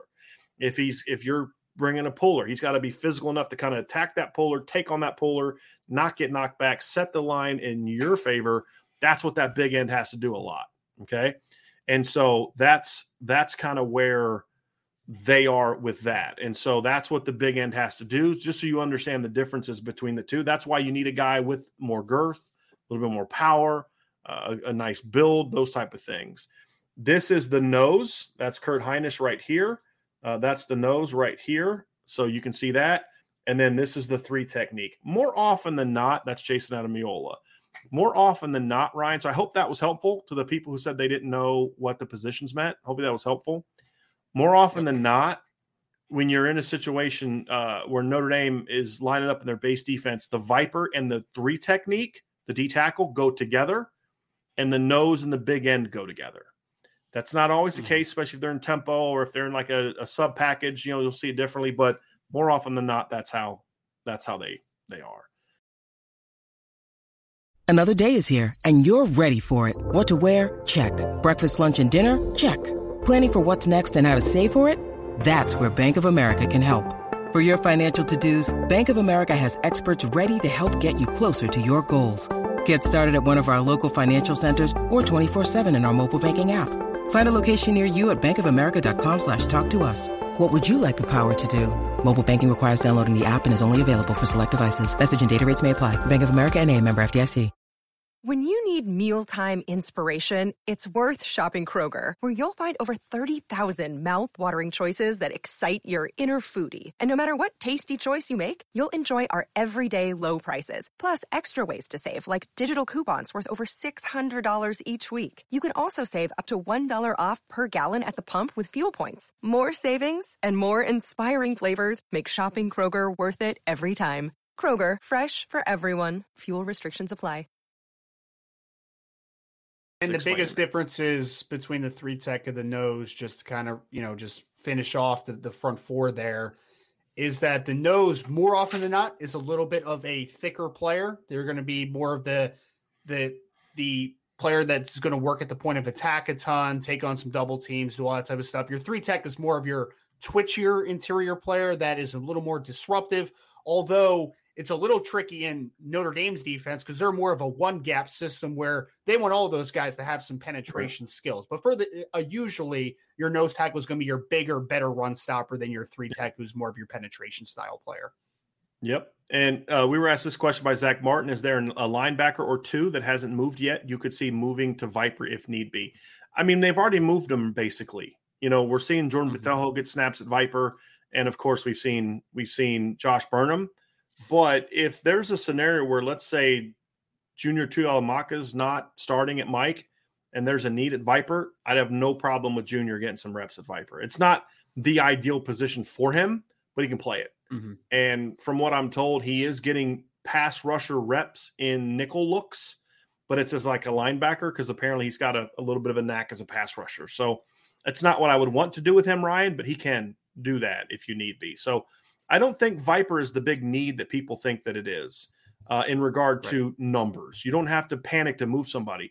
Losing Keon Keeley is not a loss from we don't have a Viper standpoint. They have some really talented Vipers. It's you lost at a chance that a guy that just had a level of talent that nobody else on your roster had. That nobody else, not many other teams have that kind of guy. I mean, Josh Burnham, Aiden Gobai are legitimate, in my view, top 100 caliber talents. Right? They're that type of player. But Keon is a top 5 national player. And that's the difference. Like Josh Burnham could be a second-round draft pick type of guy. That's a really good football player. That's a Harold Landry type of guy. And Harold Landry had great numbers, but there's a difference between Harold Landry and Josh Allen, the kid from Kentucky, right? Yes. Or Chase Young, and that's the kind of stratosphere that Keon is in as a prospect. And that's the thing, but it's not a numbers thing. It's not they don't have enough guys. Who's going to play Viper? They're going to be young there next year, right? That's a reality, but they're going to be talented.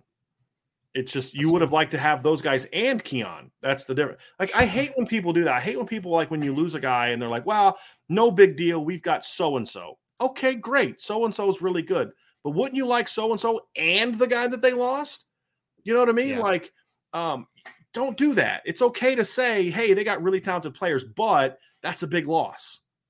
Or they go the reverse way and they say, all is lost. Nobody else on this roster is good. And you're just like, no, there's some talent there. Like, it's not the end of the world. It'll be okay. But yeah, I think it's like anything, Brian. And it's always these questions that people ask that are like, is it more this, or is it more that, or is it more that? And usually it's a combination, right? Like there's middle ground to a lot of those issues. So losing again, we're talking about Keon again. It's fine. Right. Well, you have to. I mean, this is a defense. It's a fair thing to bring up right now. This is a defensive end that committed to Notre Dame like a week after Keon decommitted. It would be silly for us, like, no, it says we're not going to talk about Keon. It's not relevant. It is relevant because they're still searching for that guy, and we're talking about it during a time where we're saying, what's next? You know, but what y'all have to understand is they're not going to get another Keon Keeley because there isn't one. They're not getting him, and they're not getting Damon Wilson. That's the only two options of guys that are in that category, in my opinion, of those Vipers. I mean, is there anybody else that you'd throw into their category, Ryan?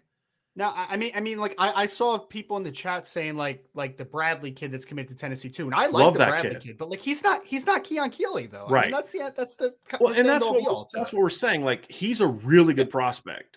For sure. And have you ever seen him play basketball? He's a really good basketball player. Yes, he's very good basketball. Caleb Herring is a really talented kid. They would be great additions to like if Notre Dame got one of those two kids, I would look at this D-line class and say, I don't know if there's a better D-line class in the country than this group. It would be a really good group. You'd have 3 top 100 kids, like legitimate top 100 talents.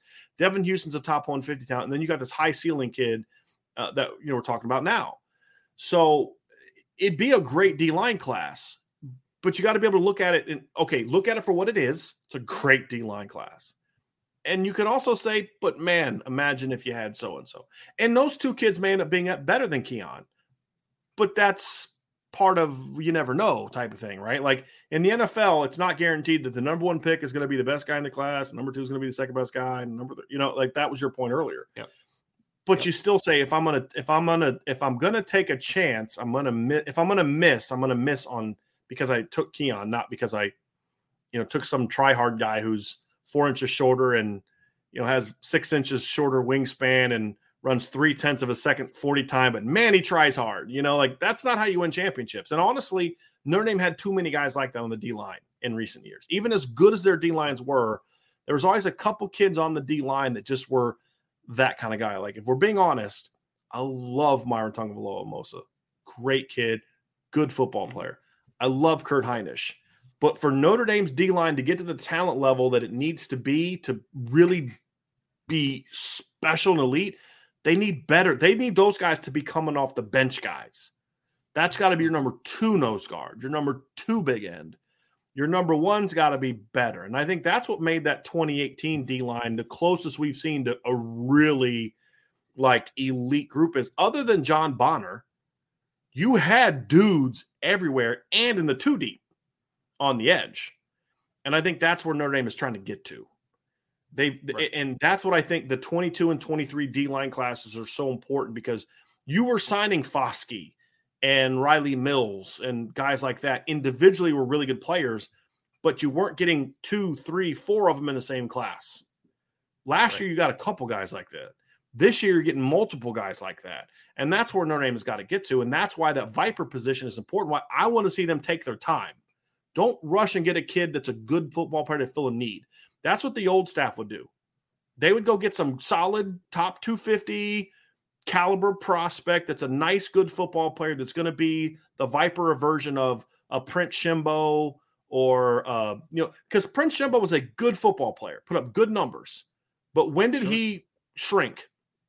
When he played big-time teams. Why? Not because he didn't try, because he wasn't that good. He wasn't that guy, elite good. And so that's where Georgia was last year. Like they'd have a try-hard guy, but he was surrounded by other dudes. You know what I mean?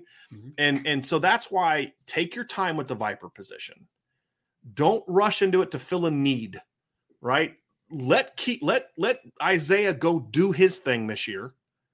Let Justin Adamiola do his thing this year. Let them say, hey, guys, we had like 18 combined sacks from our Viper position. Okay? Like, how do you not want to be a part of that? And then find a kid that's willing to be on board that. Like, I want to see them play the long game here. I want to see them bet on themselves a little bit. Because honestly, if you miss, I'd rather miss on a big-time guy than go get and I don't even want to say the name because it's going to seem disrespectful, but just a solid, quality football player that, it gives you some good depth and maybe he pans out someday, but he's not a needle mover now. Hey, you met your needs numbers-wise. I'd rather not. You don't need numbers. You need an impact player. And that's where I want to see them go, Ryan. So I want to see them take their time and focus on those type of kids. It doesn't have to be a top 50 recruit. It could be it could be an Isaiah Foskey, a guy that wasn't a high recruit, but you could see the ceiling on Isaiah as a high school kid. I mean, that's why he had a 5-star upside for me. But he wasn't a top 100 recruit at the time. He was a little raw. He was still learning defense. He didn't really know how to play defense yet. And so to me, that's kind of where somebody said, it almost sounded like Brian was about to say, let Keon see Isaiah Foskey do his thing this year. Yeah, exactly. I mean, You ain't wrong. That's not what I meant, but that's kind of where I'm coming from. You know, like let Keon see that. Let Bradley see that. Let Herring see that. There's a kid from Utah that's leaning at Oklahoma. I'd give him a call. Hey man, we need a big time edge rusher. You know what I'm talking about? The kid that he's from Utah. I think he's leaning to he was in my top 100. I'd go for kids like that. That's what I would do. Is pursue them, take the risk, and let it ride. That's what I would do, Ryan. I don't know if you agree with that or not. Well, Brian, all right, so for people that don't follow the calendar for recruiting too much, we're in a dead period right now. What comes after the dead period, Brian? It's called an evaluation period in September. Like that's it. This isn't, we still have months until signing day. Like this isn't something where like, I have to have 26 today. Like there's most teams that aren't even close to where Notre Dame is from numbers perspective. Like Notre Dame has time. They have the evaluation period. It's not over. Right? Like it's not like whoever's on the board right now, that's the only players you get a shot at. Things can change very quickly in recruiting. So I agree with you. Play the long game. Let's be patient here. We'll be all right. Because what a lot of you have to understand, and we've had this conversation, everybody's obsessed with NIL. And, they can't get kids, and, if they don't offer this. And look, some kids, that's true. Notre Dame was ultimately going to have a hard time getting Dante Moore because of that. For sure. Because of the dad. That's not true for all kids. I'm telling you right now, y'all don't want to believe it, but Keon didn't decommit because of NIL. Is it a factor? Yes, it is a factor. Sure. But you know what Keon's big thing is? Alabama sold him on a couple things, and I won't get into too much of it because it's some of the stuff I want to kind of keep in private conversations that I've had with him. But one of the things that really sold him was there's a higher level of chance based on history that Alabama can turn them into a top 10 pick compared to Notre Dame. That's just a fact. I mean, and that ultimately is Keon's goal because Keon understands, I could get $1 million here, but the big money is going to be because I'm a top 5 NFL draft pick. That's the big money. And there's a lot of kids that understand that, Ryan. And that's the way that Notre Dame can get to the point where they can compete with that because there's a lot more NIL opportunities at Notre Dame than a lot of you realize. And we've been trying to say this for month after month after month. It's not a coincidence that Notre Dame is in the midst of their best recruiting class when NIL picked up hot and heavy. Y'all think these kids are turning down 6-figure deals to come to Notre Dame for free. That's not it. It's just Notre Dame isn't offering that to these kids as recruits. They're talking to, Mayer got what? Kyle Hamilton made how much? Foskey's got his own clothing line, and he's making how much? The Twins are making 6 figures. Like, are you kidding me? Like, they're not even star. Right? You see what I'm saying? Like, these kids know this. Fans don't want to accept it because Notre Dame's not selling it the way that other people are because I think Notre Dame's really uncomfortable with, like, putting it out there because then it comes across as an enticement.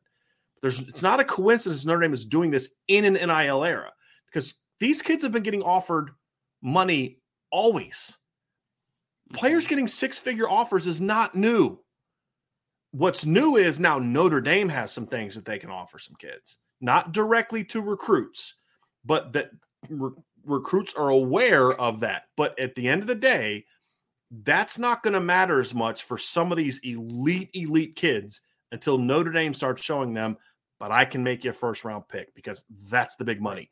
How much so, Ryan, do you remember – obviously I know the deals are not as big as they used to be, right? But do you remember what the numbers were for the first round quarterbacks last year by chance?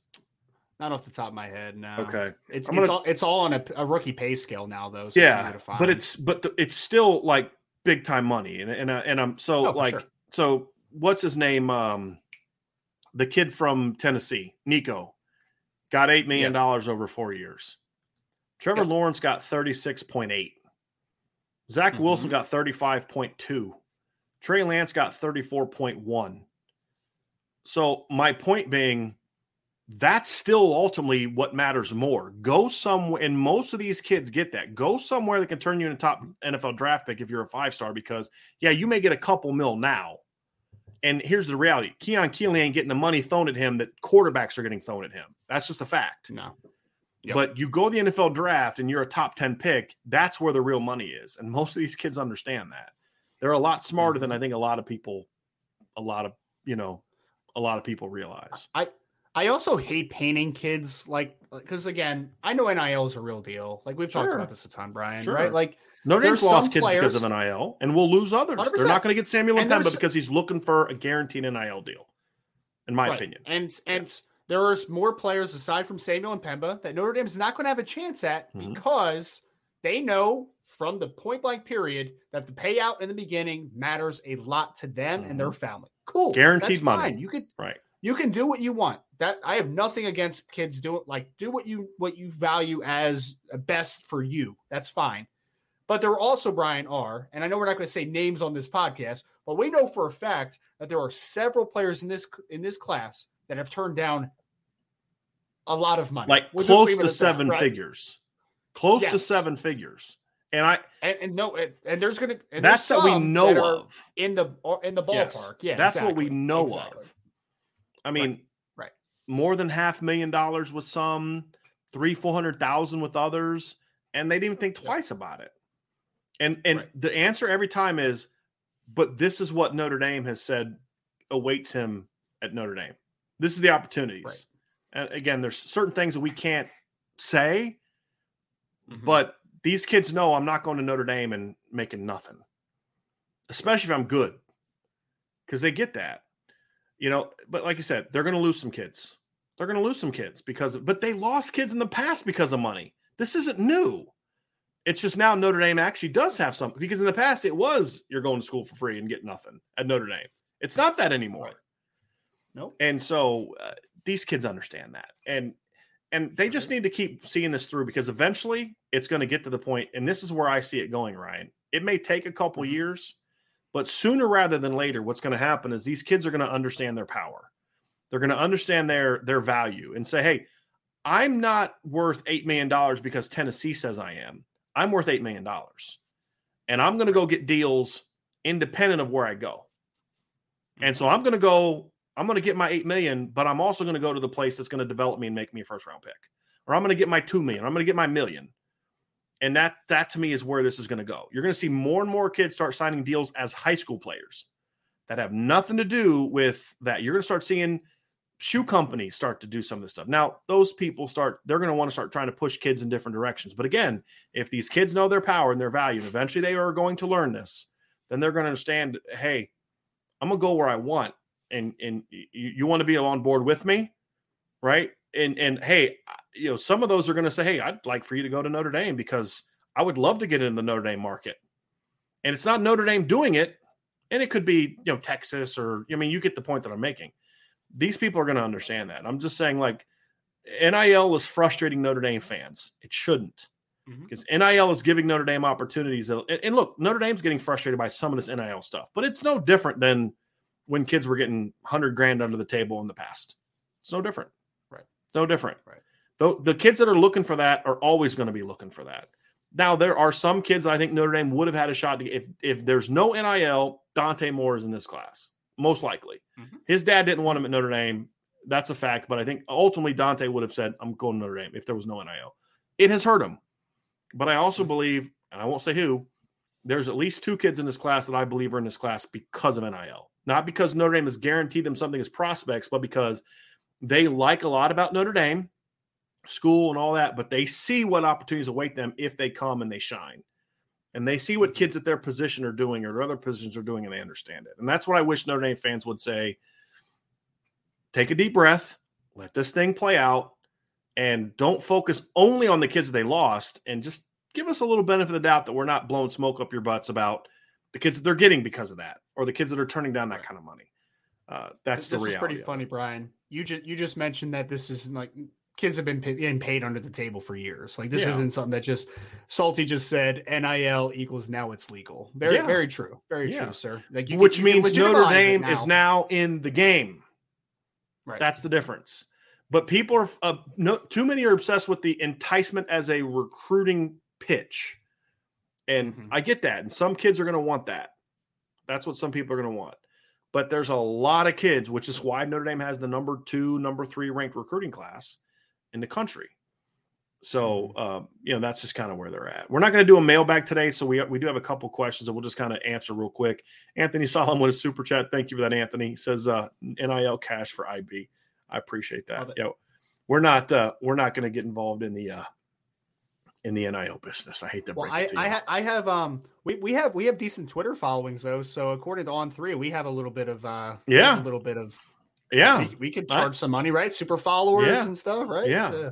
That's what it's all based on, right? Social media following or whatever, something like that. That literally is. Yeah. Yep. Whatever. I should get me an NIL deal. That's what I should do. I'm going to get me an NIL deal. And then Brandon also asked this question that I think is relevant to the conversation from today. Do you think Notre Dame will look to take 2 Vipers in 24, or will one for sure edge player suffice? I think it depends, Brandon, on Go ahead, Ryan. Go. No, we're going to say the same thing. I think you're about to say exactly what I was going to say. It depends on what Viper they land in this class, right? Like if you're comfortable and he's a high caliber player and you really like him, then I think you can get away with one next cycle. But if you miss on a guy that you really wanted for the Viper spot, then that makes the need even more important in 2024. Right. So I think we're on the same wavelength there. Basically, yeah. If you don't get a guy in this class, let's say you shoot for the stars and you don't get a guy, pass on a guy and go for 2 next year. Especially if one of those guys can be like an Elijah Rushing. And I don't know if they're going to get Elijah Rushing. I'm not saying that. He's an example of the type of kid where I could see him being a Viper, but I could also see him growing into a big end. So if you get him and then another guy that maybe is a pure Viper, like a Jay Sean Ross. And again, I'm just throwing out guys they've offered. I'm not saying they're going to get either one of those kids. Just using them as examples. Then, you can still play them together. They don't have to both be pure Vipers. I think that's the way 2 Vipers would work, is if one of the kids would have to have a little bit of flexibility. Even if it's a linebacker Viper, DN, big end Viper. It has to be some combination. I don't know if you're going to take 2 pure guys, but more so 2 guys that can play it, but one can if another guy takes over. So that's kind of what I look for. But if you are able to get the right kind of player in this class, then you don't have to focus on numbers next year. You can say, hey, look, let's do the same thing next year. Get the best player that we can get at the position. And that's kind of where we're at. Can I pull this up real quick, Brian? I don't know if I knew exactly where you're going. Yeah, go ahead. It's on the if you'd have known this hours ago, Bobby, if you were on the message board. But yeah, we can go ahead and throw this out there. Yeah. So Bobby says, so is Love still going to decide in August? We're running out of a month. And if he doesn't, is that cause of concern, like more in Hannafin waiting it out? So Bobby, I did put something on it's a very fair yesterday question about this. It is a very fair question. And I also put in a little more of an update this morning about this as well. So the whole situation here is that when Jeremiah Love is the running back we're talking about, obviously he's out of Christian Brothers in St. Louis, Missouri. He's the top running back recruit, top offensive player left on the board for Notre Dame. That's the guy. That's the key to their class, in my opinion, on the offensive side of the ball. And I still believe that Notre Dame is in a really good spot after talking to Jeremiah pretty recently here. The whole hang up with this recruit, because originally he wanted to get this done in August. Like before the season started, he didn't want to have to deal with recruiting anymore. The hang up is when he went on his official last month, his mom was not able to travel with them because she was recovering from COVID. So wasn't able to come on the trip. What Jeremiah and his family wanted to do for this decision is they want to be able to sit down with the parents and the coaches to meet face-to-face. Right. And I mean, he said, just kind of, shoot the breeze or whatever lingo he ended up using for that. He wants them to be comfortable with one another before he makes a decision. I think Notre Dame's in a really good spot, but the point of the matter is that he is planning on, hopefully for the Marshall game, that's tentative right now. He wants to get him and his family out to visit with the coaches, mom to meet the coaches, and to take in the game day. And at that point, I would not anticipate this dragging on much longer after that. That is kind of the last step to making that final decision, is that he wants mom to be able to meet the coaching staff to just make sure that she is comfortable with everything as well. So I think Notre Dame's still in a really good position.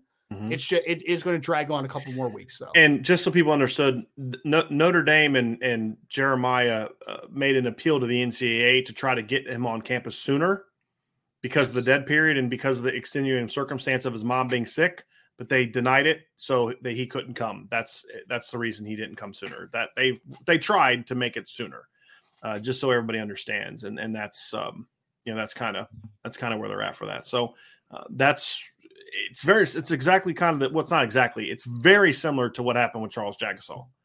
He wasn't going to commit till his mom got to come to campus and sit down with the coach. And she'd been to campus before, but sit down with the coaches. And it wasn't they don't care about Jeremiah's mom coming up to take a tour of the stadium.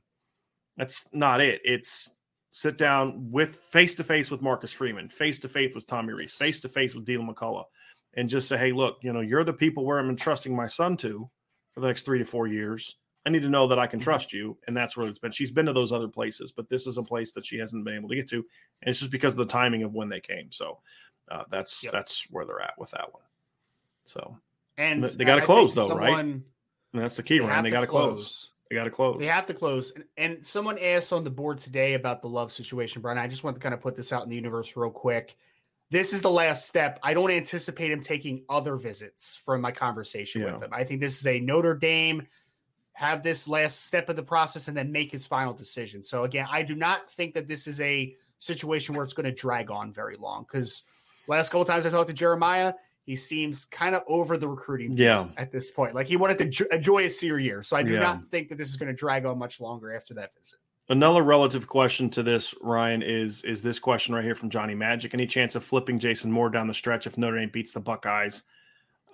With this kid in the class now, I don't see that. Unless, here's the circumstances. What we talked about, if they go out in the first month of the season, they're like, dude, this Boubacar kid is legit Viper now. Like he's moving better. He can play Viper now.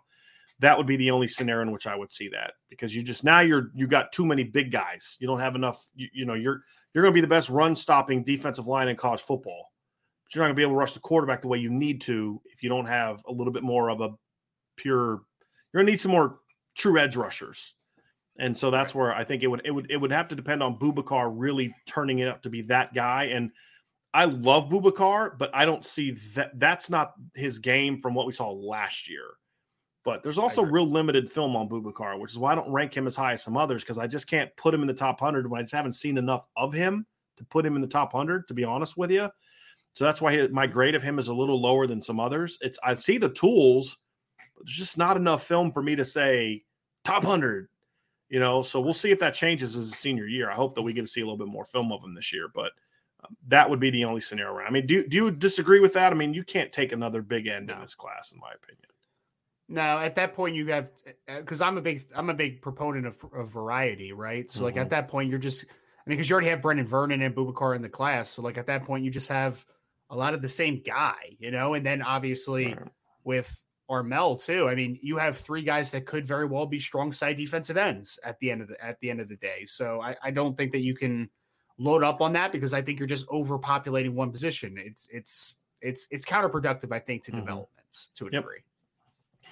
So Simey said, is Sean Steyer's show coming up immediately after the stream? Just to remind you all, that will not be tonight. So the IB Nation Sports Talk show will not be aired tonight because of this commitment video, and also because Notre Dame had a evening practice tonight, and they have one tomorrow. Now, Sean will miss the practice tomorrow. Vince is going to go to the practice, and Sean's going to do the show tomorrow, but we wanted to get Sean to tonight's practice and the press availability afterwards. So those two factors kind of combined for Sean to be doing that part of his job tonight, not hosting the show. So it worked out really well in that regard. But he will be back tomorrow, Thursday night, for the IB Nation Sports Talk. A reminder for those who maybe missed today's afternoon show, Saturday, 10 a.m. from 10 to noon, we are going to launch our first IB Countdown to Kickoff show. I was getting ready to say Sports Talk.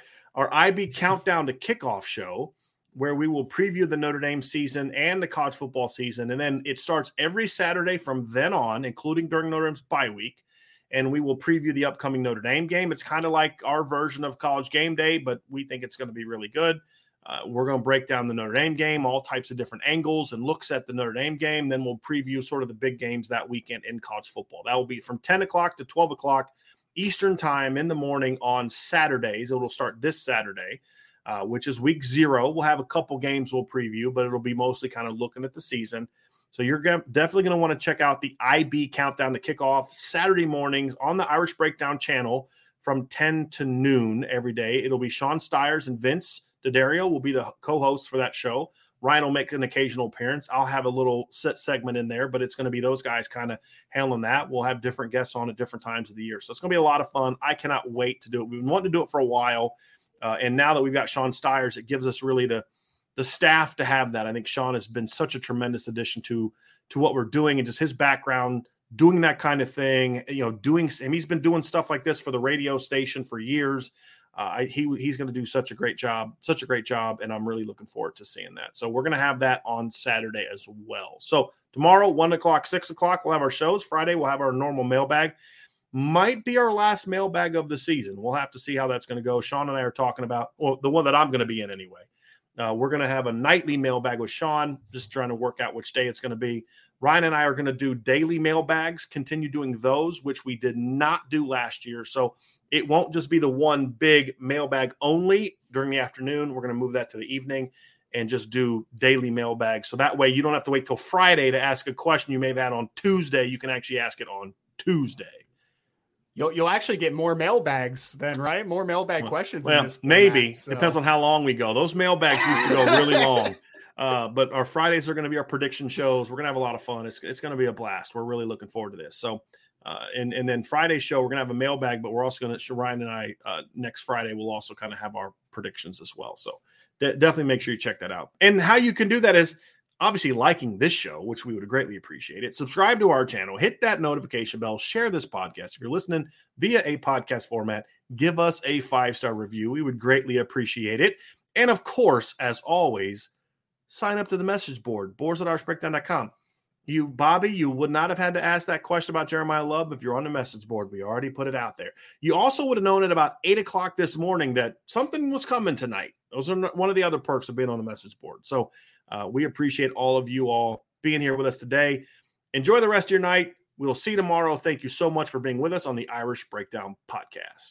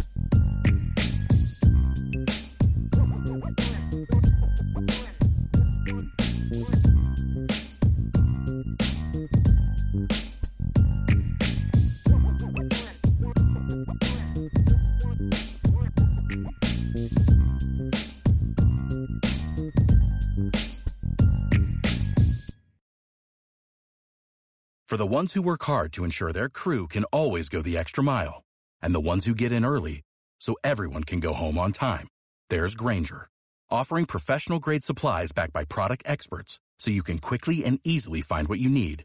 Plus, you can count on access to a committed team ready to go the extra mile for you.